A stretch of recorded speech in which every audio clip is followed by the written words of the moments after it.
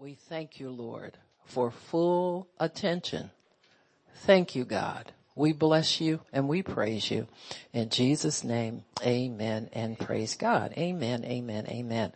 So in your books, amen, everybody got your angels to help you book?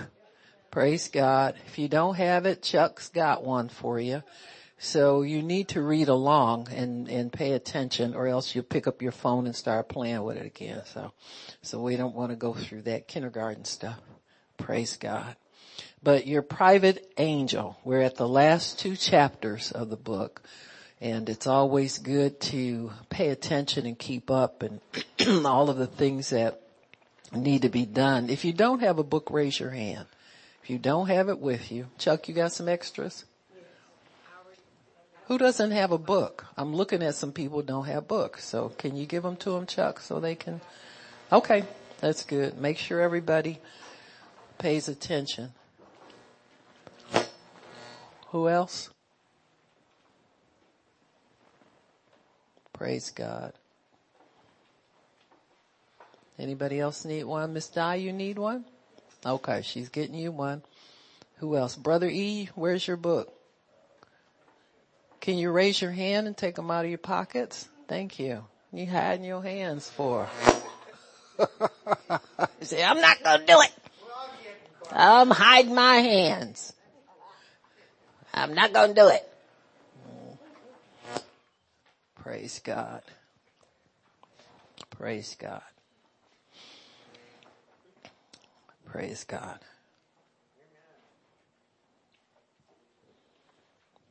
So this one is your private angel.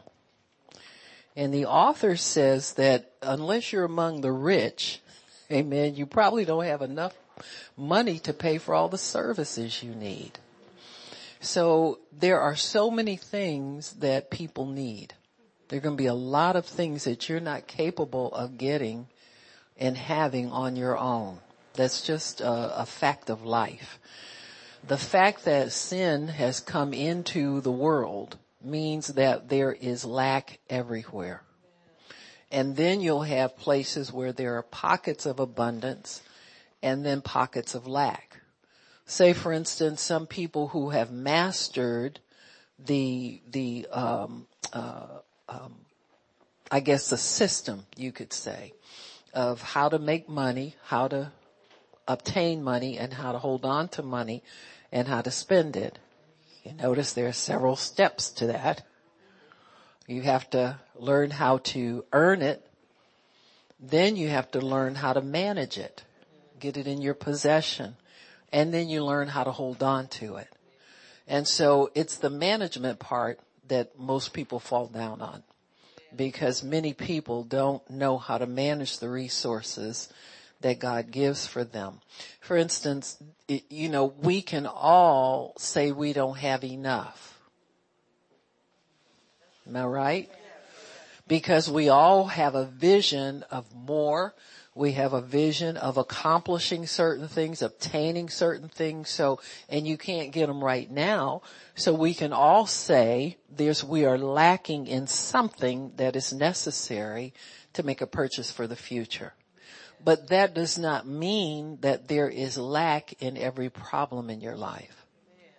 You got me?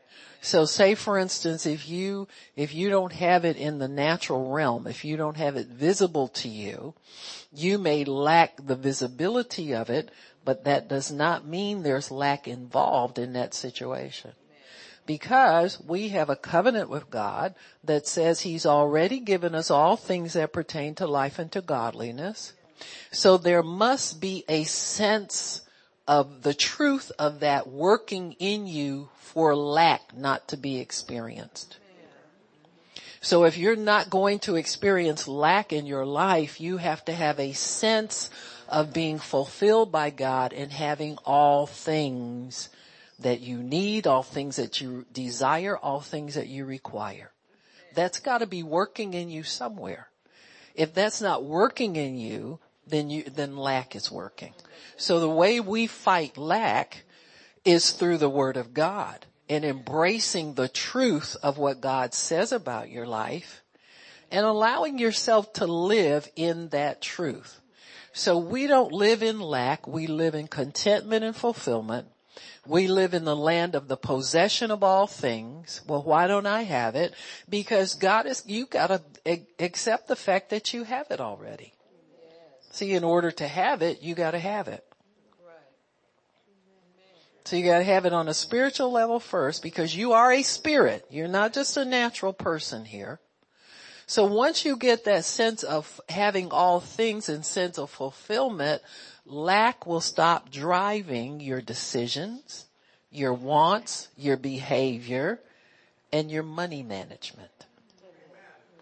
As long as lack is driving your money management, you will continue to have not enough.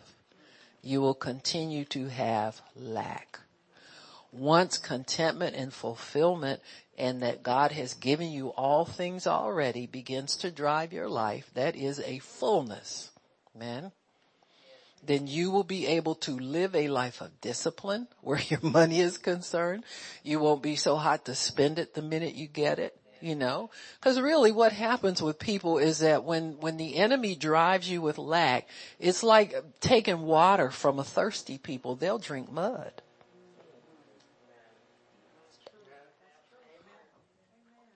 What's it all about?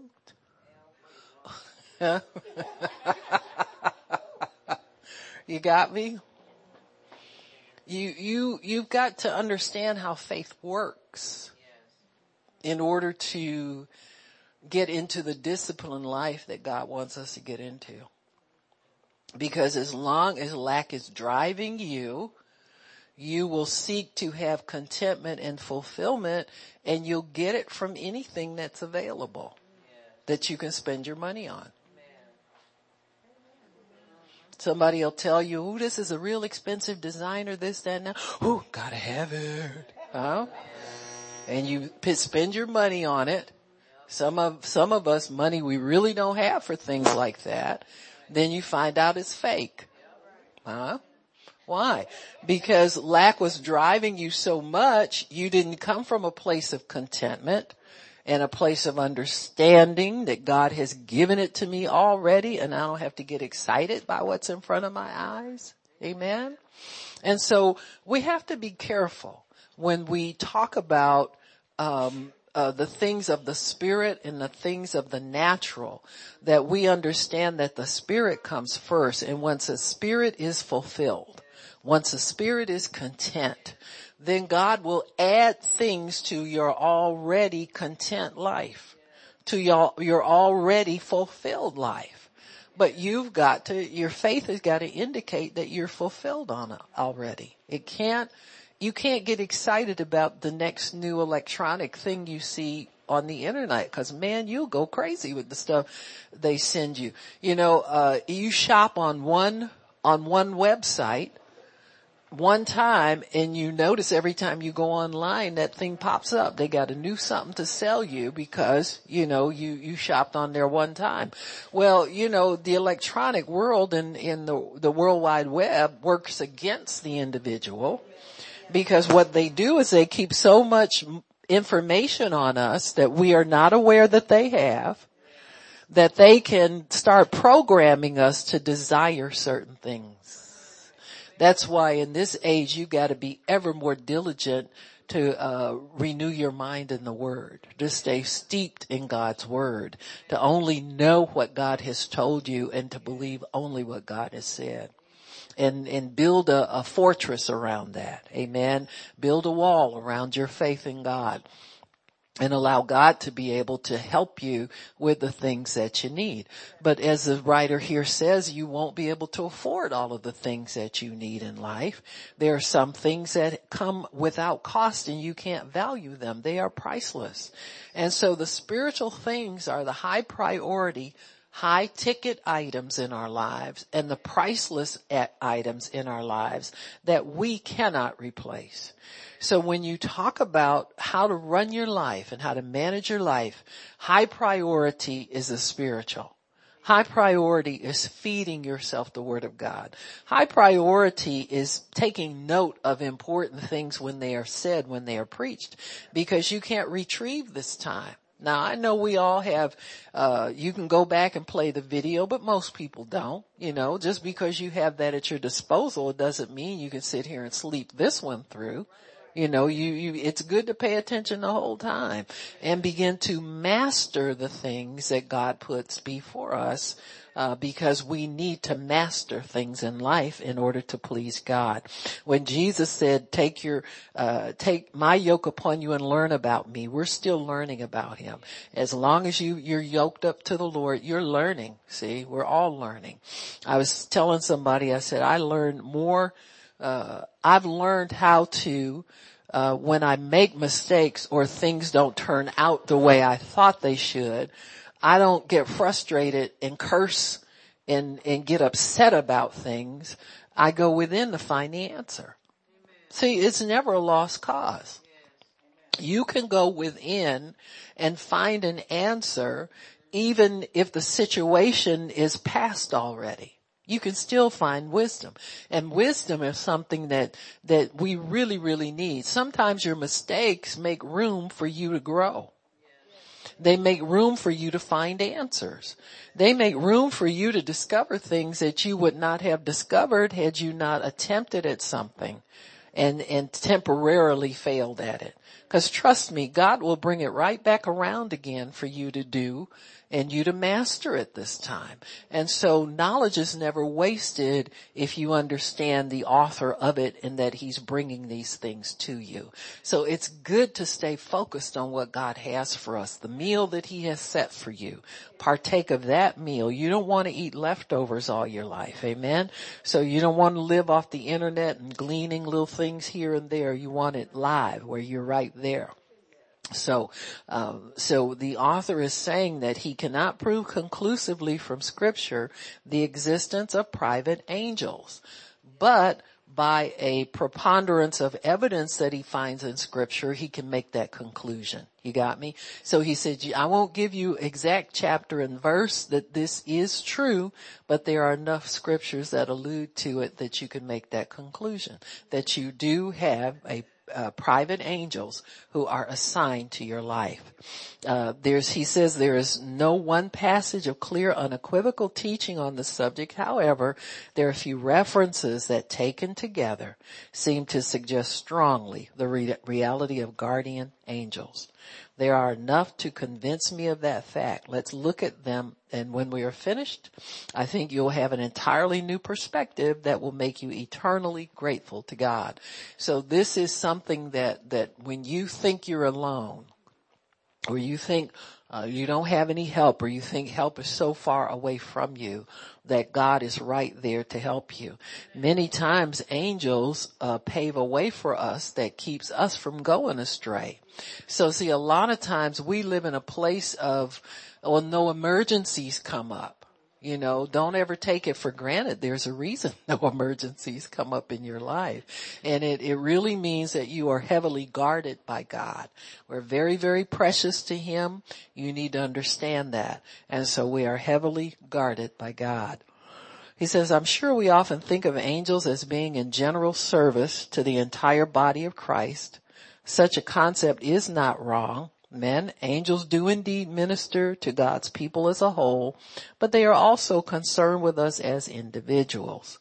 When we look at Psalm 91:11, we begin to see the personal nature of angelic ministry. Psalm 91:11 says, for he shall give his angels charge over you to keep you in all your ways.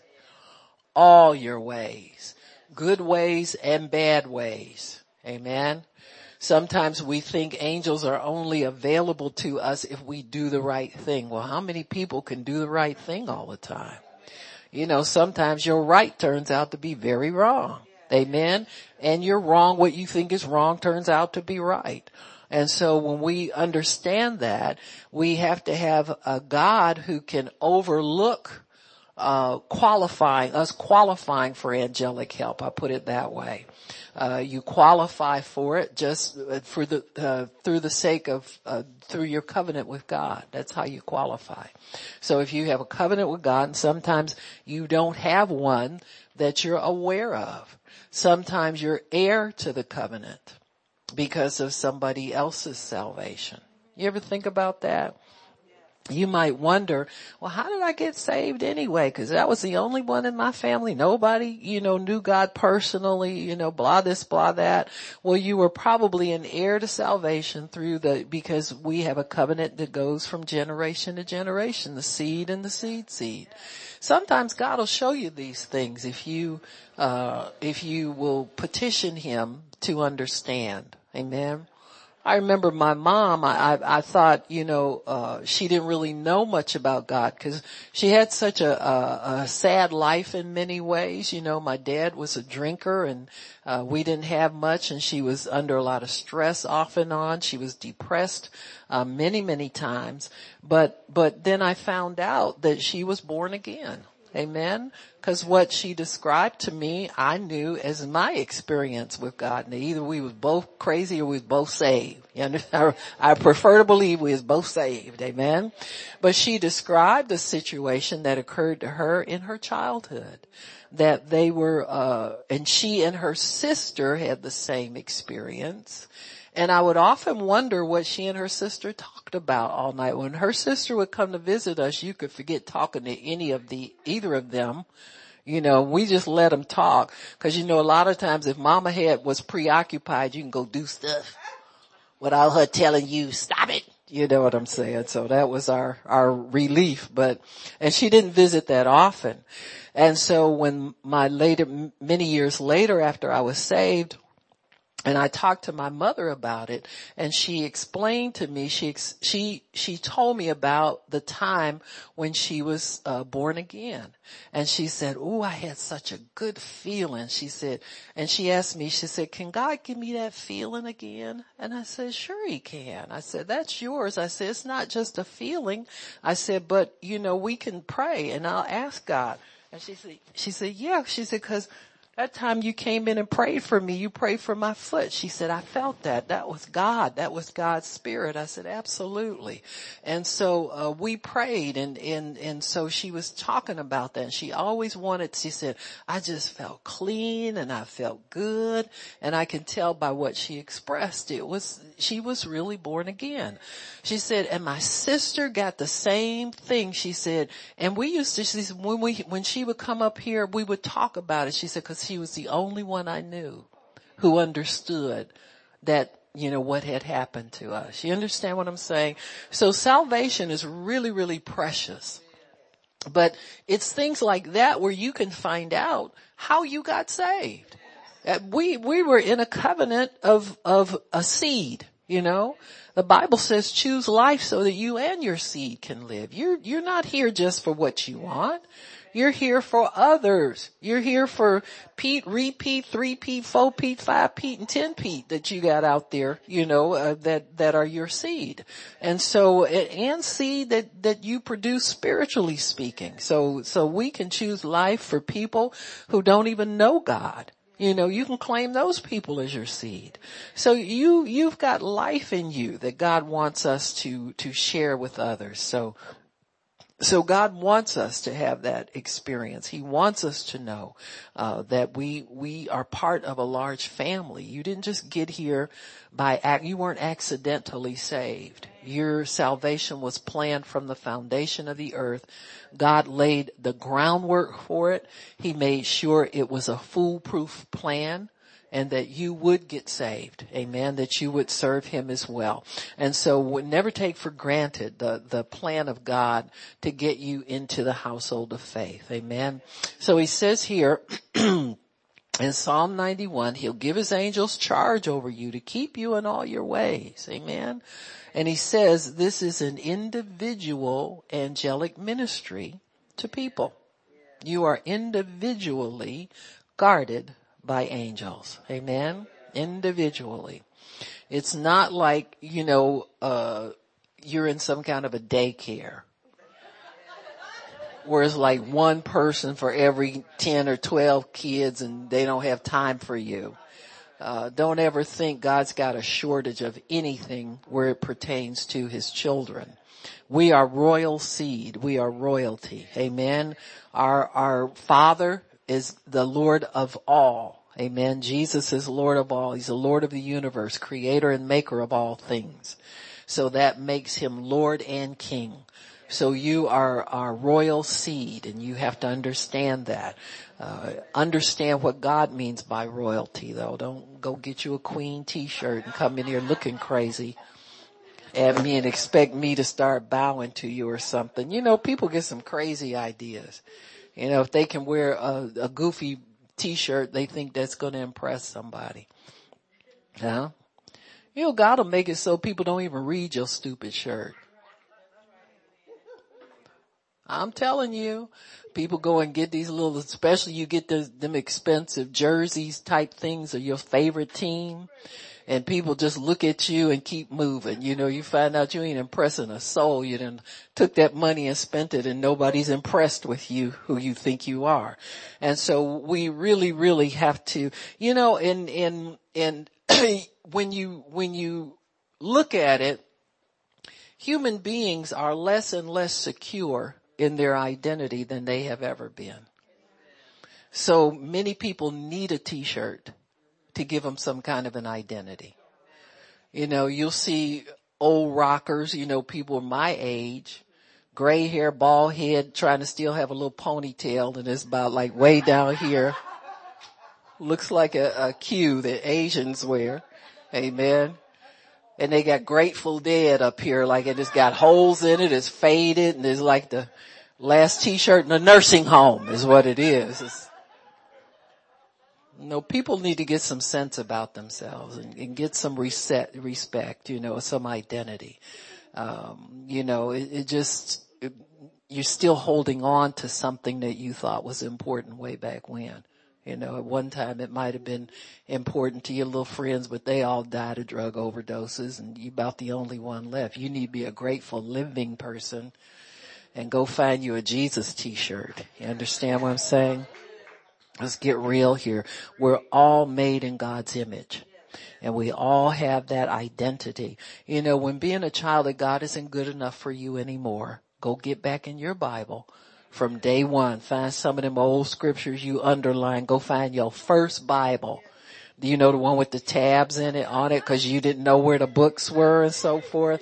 Go get that one and start all over again and get your right identity. Amen. Because it's easy to lose it in this kind of a crazy world. Amen. So angels minister to God's people as a whole, but they also are concerned with you as individuals because they hold you up because they don't even want you to stumble over a stone when you walk. Huh? Now, see, when you're able-bodied and fairly young, you don't think about them things. But when you get older and less able-bodied, I said, well, God, I thank you. I got you to hold me up. I ain't going to do nothing risky and foolish, but I thank you. You will not let me fall. Amen. And sometimes that's my confession every day when I get up. Thank you, Lord, that you will not let me fall in Jesus' name. I thank you, Lord, my fallen days is over. Amen. Because you have angels to hold me up. Thank you, Jesus. He says, note that all those pronouns are singular. That is the first suggestion to me that each of us has a personal angel who watches over us.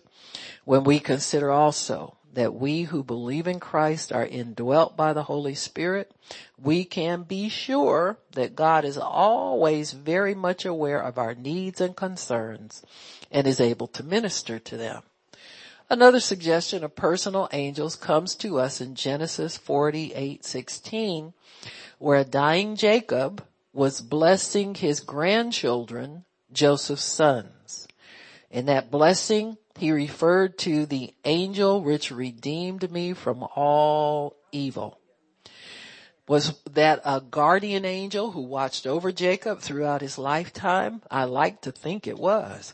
You know, the key to me, now I'm going to dispute this a little bit because he speaks of this angel as a redeemer.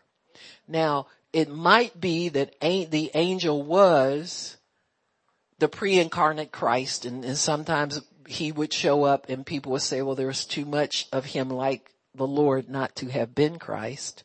But also, it could mean what he's saying here, the angel who was assigned by my Redeemer to help me out of all bad situations, out of evil situations. So you could take it both ways. Because there are some situations like Joshua, when he was approached by, he called him a man. And we know it was not a flesh and blood man, because he said he was the captain of the host of the Lord. So the captain, we know, is Jesus. And so we believe he was pre-incarnate Christ. We believe he was there to help the believers and help those who are assigned to God to do the will of God. Amen. And so to keep us from failing, to keep us from falling, to keep us from falling into a place where we would feel defeat. And so if an angel shows up in your situation, it's to ensure your victory. He said he redeemed me from all evil. In other words, even though I got in bad situations, even though I got in fearful situations, even though I was frightened from time to time, God sent an angel who redeemed me from all of these negative situations in my life. And so it's a good thing to know that angels do have a function here. You know, the more we can learn about these things, the more confidence and the more assurance we can have about the things that God is doing for us and doing in us. And so when you understand the ministry of angels, when you understand what God is doing, when you understand these things, it gets easier and easier for you to be able to just relax in life and let God have these things. Let God understand you and expect great things from God. You're not limited based on anything. You know, you're not limited by God at all. God is fully in control. He's fully in authority in our lives, because he is Lord. You know, all you have to do is worship him and address him every day. Don't get up every day worried about stuff. You know, cast your cares upon him. The Bible says he cares for you. You can't have anybody greater caring for you to make sure that what is happening in your life happens to the good and to his glory. So it's a wonderful thing to know that God is helping you. It says another suggestion of personal angels comes to us in Genesis 46. Okay, so we did that one, 48:16. So this was Jacob and the angel which redeemed me from all evil. Okay. And Jacob was somebody who started off being a thief himself. And so of course he's going to give glory to God when he realizes there was a change made in his life. Says, I used to be a thief. I used to play tricks on people. I used to steal from my brother. I deceived my father to steal the birthright and the blessing from my brother. But there was an angel who redeemed me from all evil. So he redeemed me from myself. Amen. That's a deep thing. When you can get help for your own misgivings and trouble and mistakes and running off half cocked and wanting to get everything, you know, get it messed up before the day is over. We can mess up more stuff by the end of the day than most people can, in 5 or 6 years. Sometimes you have some of them days. It's like the doctor's suing you, the lawyer wants his money, there's nothing in the bank account. Sometimes it's like that. And so we have to really, really understand God's redemption and how he wants to help us in these things. So Brother Sumrall says, let me give you just one example of a time when God may have used my guardian angel to rescue me. And this was a story he's told. I've heard him tell it before about his ministry in Tibet. Now Lester Sumrall began his ministry. I don't know if you're aware of it, but he wasn't saved. His mother was a very, very committed Christian. it pays to commit yourself as deeply as you can to God. You understand? And I'll tell you why.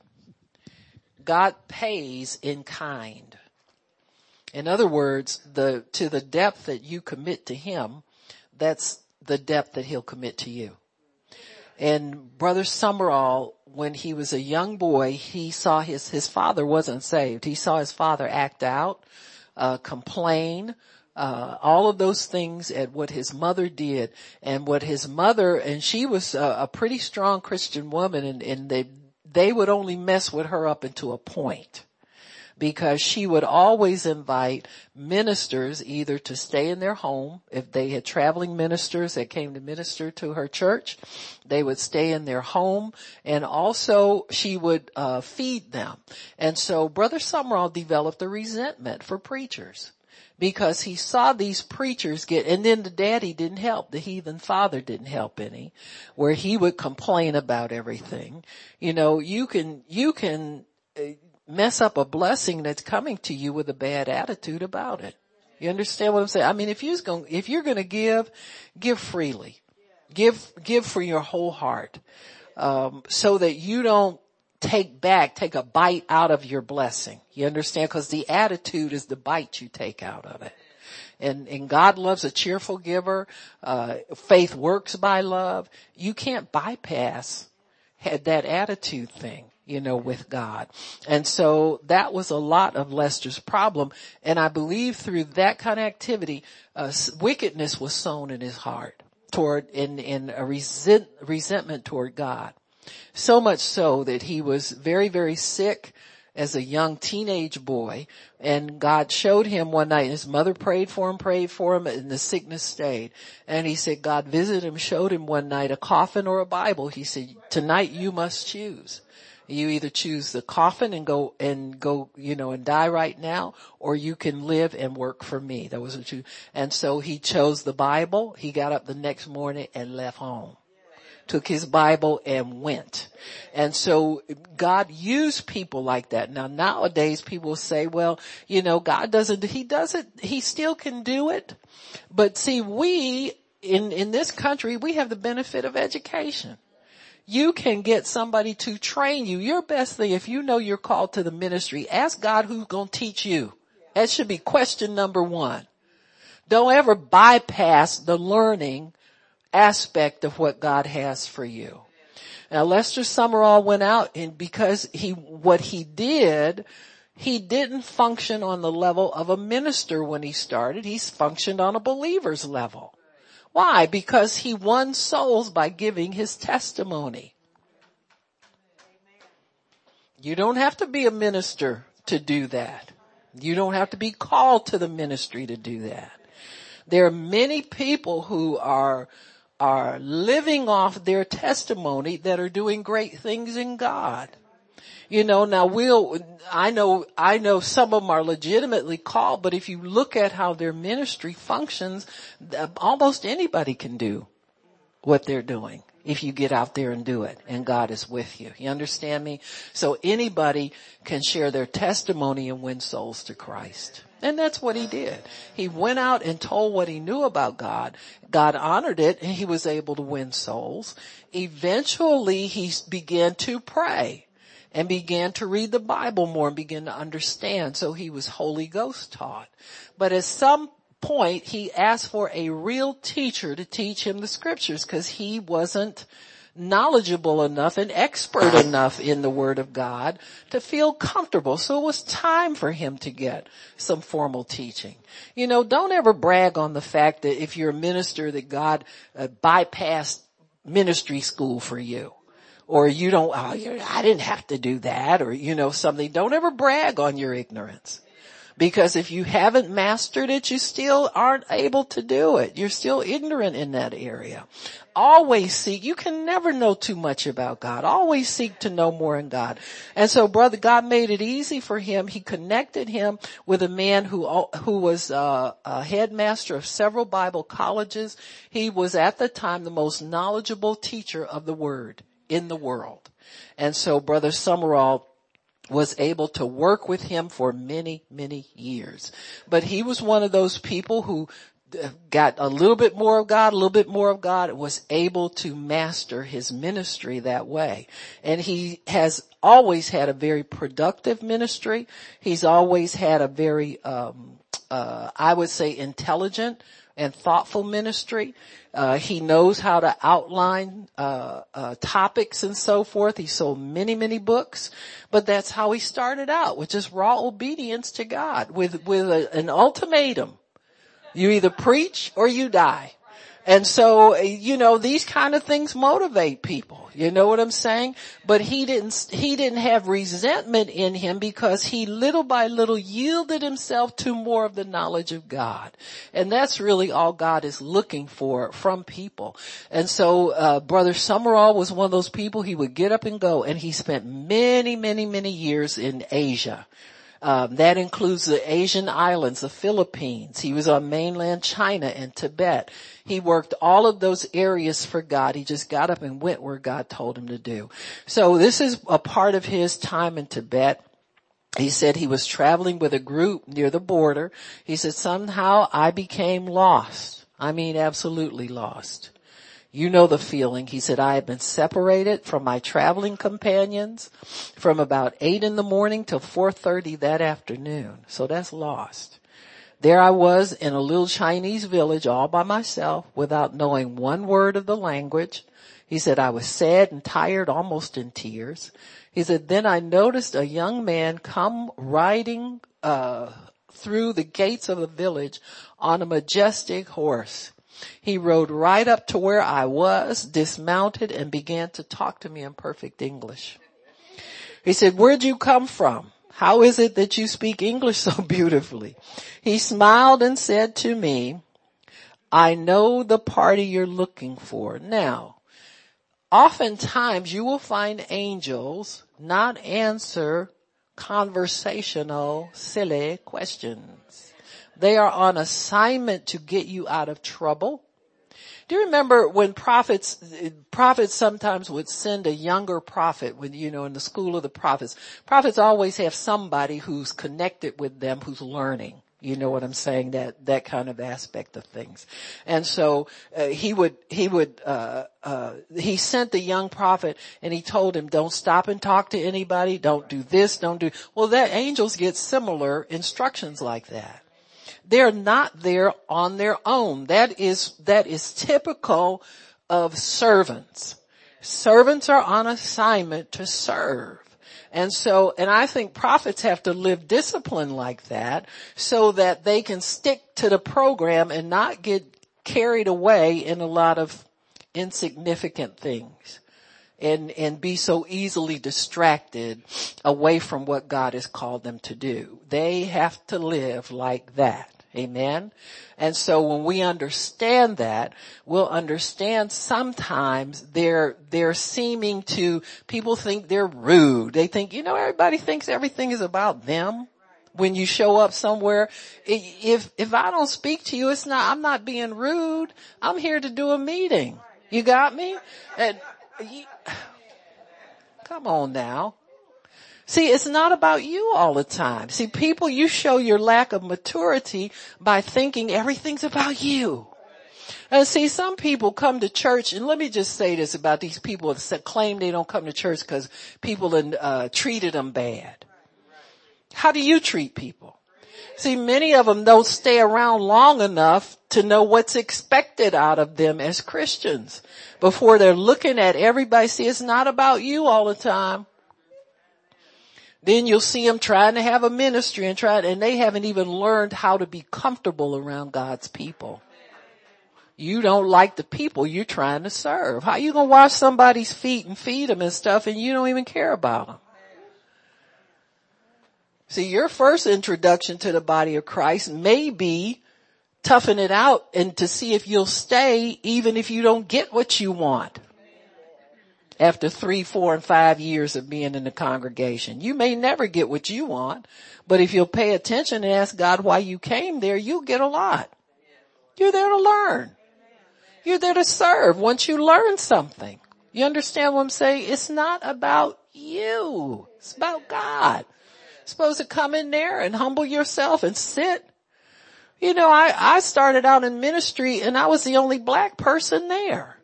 Now I could have got paranoid. I ain't racist and all this. I was racist too.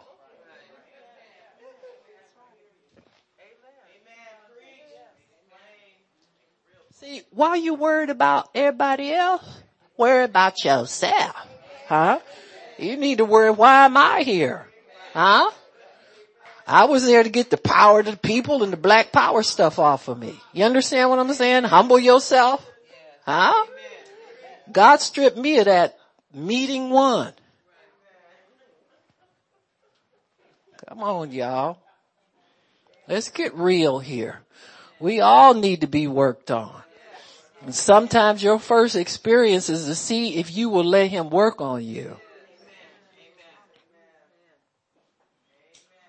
Some people, their complaint is the church, they don't like me, and they've been complaining like that for 30 years.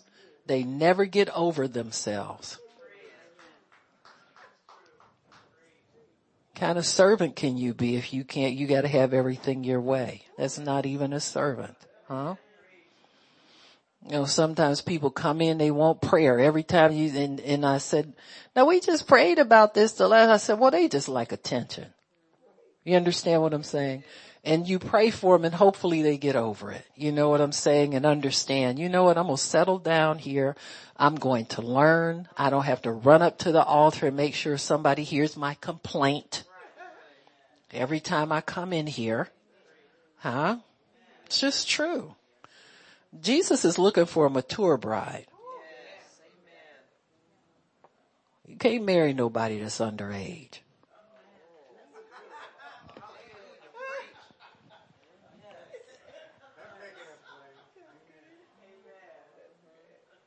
Seriously, you know. Think you're a bride and you're always begging somebody for money. His bride don't beg. Huh? You do the will of the Father and expect good to come into your life. You don't have to be always pounding somebody's PayPal stuff and all that. You know, hidden donate and all that. You don't have to keep doing that. You know? Seriously. His bride ain't raggedy. She ain't begging.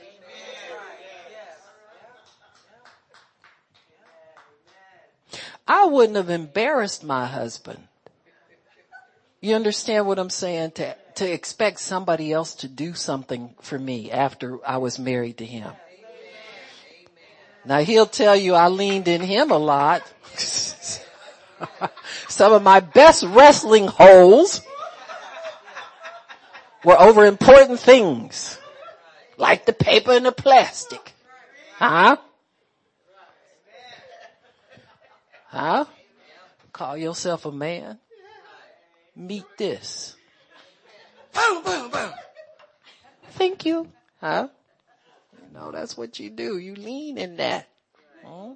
But I'm not asking nobody else for nothing. And I'm married to you? I don't think so. What do you mean you don't have it? Okay, you're on your way out to get it. That's what I thought.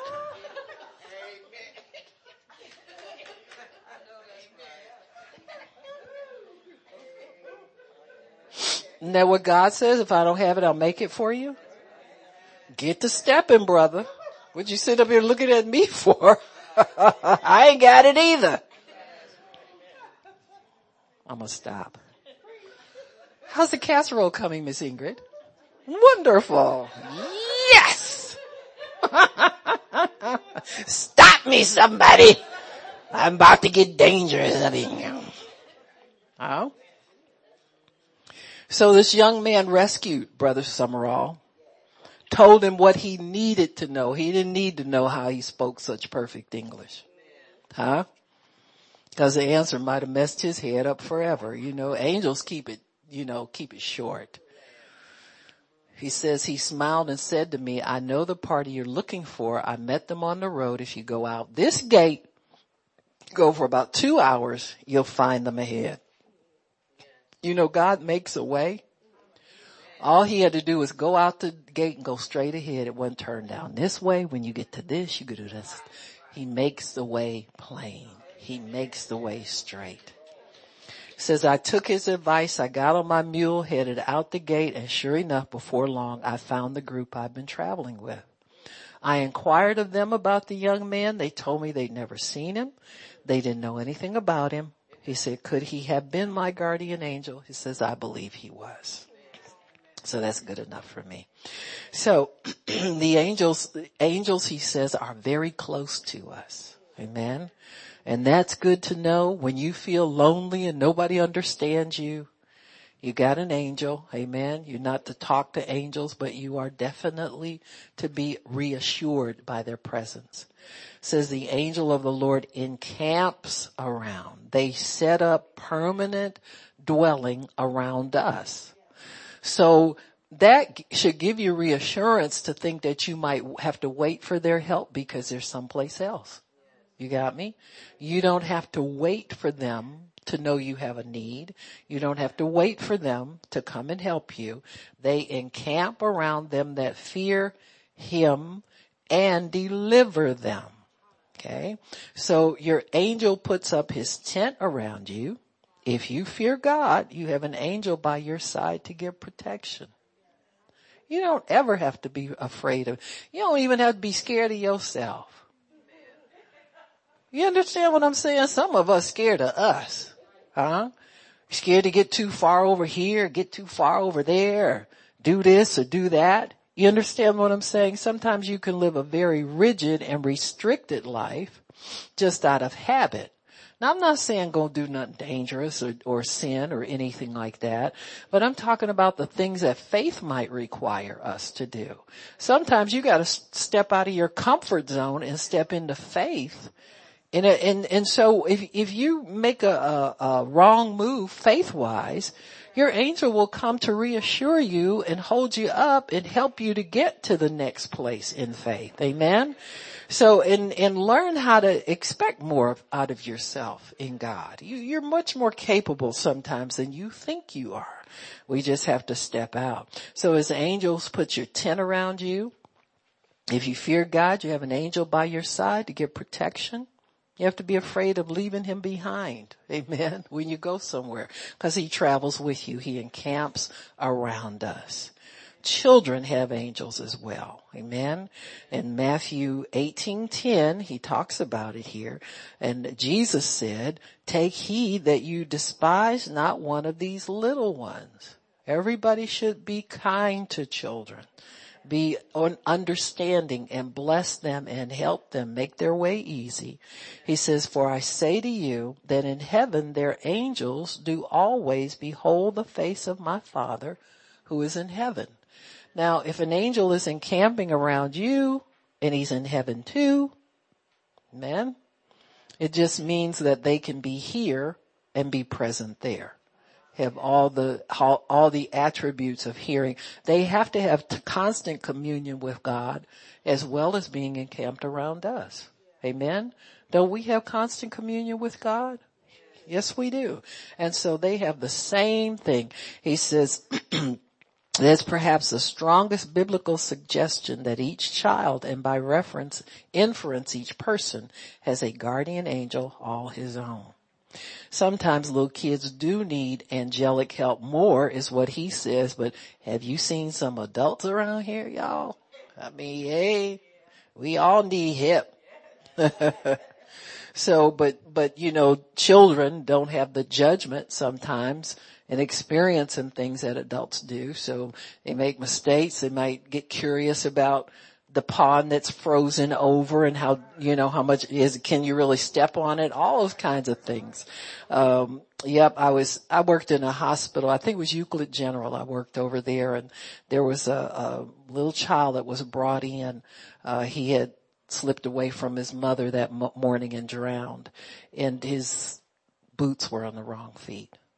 When you looked in the gurney and saw a kid there, you could see he just slipped his own boots on. They didn't even know how to put his boots on. You understand what I'm saying? And so it's heart-wrenching sometimes to see what happens when to little ones, when they don't have. So always pray for your children. Always expect them to come home. Let God have them. That's the best thing you can do, is let Him have them for good, and understand that He cares for them much more and much better than we can. So He says also that we're not to offend little children. Who shall offend one of these or harm them in some way, which believe in me? It were better for him that a millstone were hanged about his neck than that he were drowned in the depth of the sea. So there is harsh judgment against people who harm children. Amen. Very harsh judgment. The concept of having a private angel might make you wonder where there are enough angels to go around. Daniel gives an innumerable number, and so does Hebrews 12:22. It says, Hebrews 12:22 says that we are called to an innumerable company of angels, a number no man can number. So, and we talk about all the billions of people on the earth, and that God has a personal angel assigned to them. It's kind of mind-blowing, but that is true. We all have that personal angel. Amen. So, they were, angels, never get too old to serve. They are eternal beings. So when you're old, your angel is very well able to care for you. You don't get a feeble angel, this angel wore out, no, and no. So, amen. It's funny. I tell you, they can take on different forms, as far as their appearance is concerned. And, I remember when I was moving, I probably told this story before, but, I'd panic over a little anything. And of course, my dear husband had left me in charge, which is automatic demotion. Amen. He'd say, don't do this and that. And then he would call Gigi and tell her to watch me. I'm saying, no, wait a minute. What? Don't let her do this. And I do it anyway, right? Remember, I backed this car out of the garage. We had an old garage over on East Boulevard. And so I was supposed to be going somewhere in the car, and that thing was tight. If you don't drive in there all the time. My car was outside, but he had a garage. We had a big Lincoln, and I heard something go, I just kept backing out and went to the dealership. They fixed it up, didn't they, honey? They prettied it up so fast. See, it's good to have friends. It's good to have friends in the right places. I'm thinking about that car. Okay, it broke, alright? Let's go get it fixed. That's the way I look at stuff. People get mad for 4 and 5 days over something. I got it fixed already. What you upset about? So I had to figure out how many days can I let him have this, because he was due to come home. You never break it on day one. It's always a day they about to come home. So, you go in the dealership.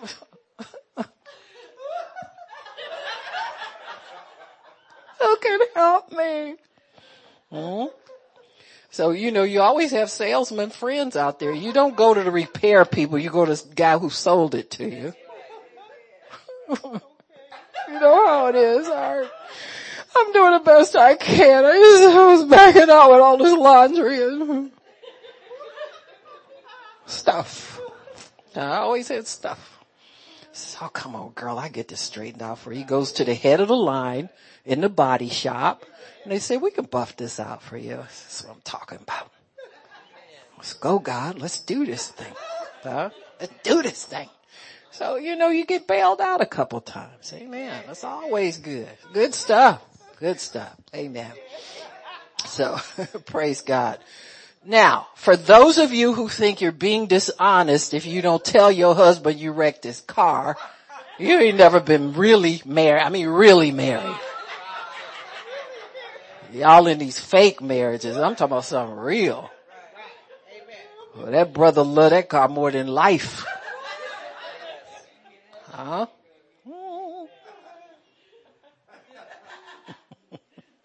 Yeah. See, me and cars have a lot of secrets.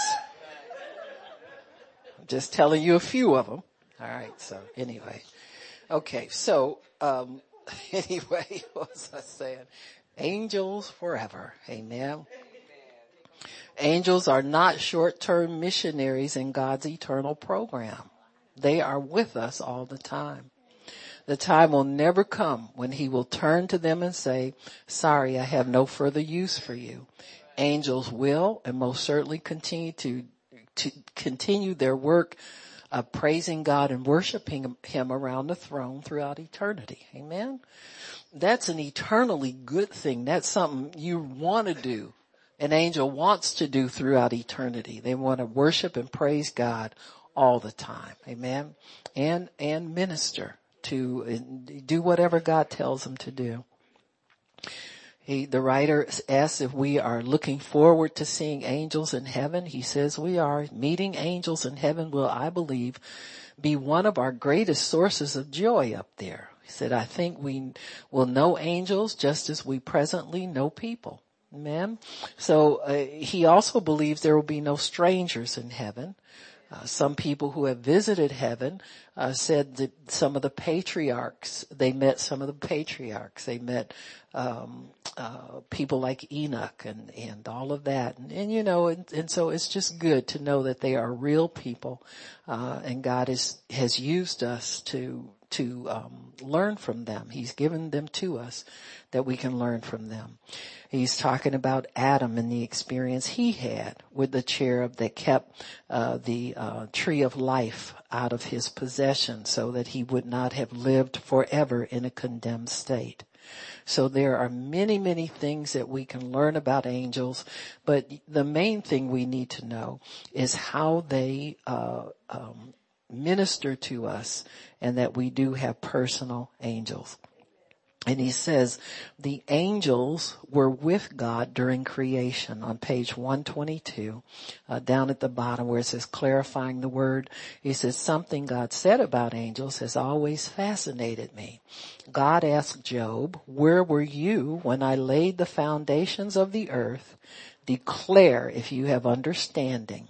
When the morning stars sang together and all the sons of God shouted for joy. So it looks like angels enjoy seeing God create things. They rejoice at the creation of man. They rejoice at the creation of the earth because it was going to be for man. And so the sons of God sang in their terms to describe angels. So we know angels were present at the creation of the physical universe. How did they feel about observing that tremendous act of our God? I'd like to ask them, wouldn't you? It says, then there are 8 little words Paul wrote almost as an aside when he was considering the matter of the Corinthian Christians going to court before secular judges against one another. Paul wrote, don't you know that we shall judge angels? Amen.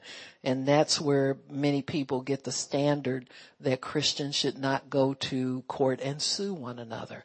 Now, I'm not saying you can never do it, but pray about it and see if there is not another recourse. Now, we know who the real thief is, don't we? Amen. I think if people are doing things that you know are just wrong before the law, they need to be turned in because we're law abiding. But I'm talking about things like, personal injury suits and all that kind of stuff, and not personal injury, but lawsuits where you have a dispute about a debt owed or something like that. Pray about those things. Don't just automatically assume that it's okay with God to do that, because God has so many ways of restoring us and so many ways of settling disputes. And then we operate on a higher level of judgment because we will judge angels. And so sometimes these little personal lawsuits can backfire on you where you wind up spending a lot of money on lawyers and then you wind up losing the case. And so God, always go to God with these things and see where he would have you stand. But we will judge angels. I know we will judge fallen angels because they are already condemned. Amen. And so it's kind of interesting, the life that we have ahead of us, supernaturally in God. Amen. Praise God. Amen. So are these the tests here? Shannon, thank you very much. All right. So Miss Chanel, you want to help me with these and see if your girl Chuck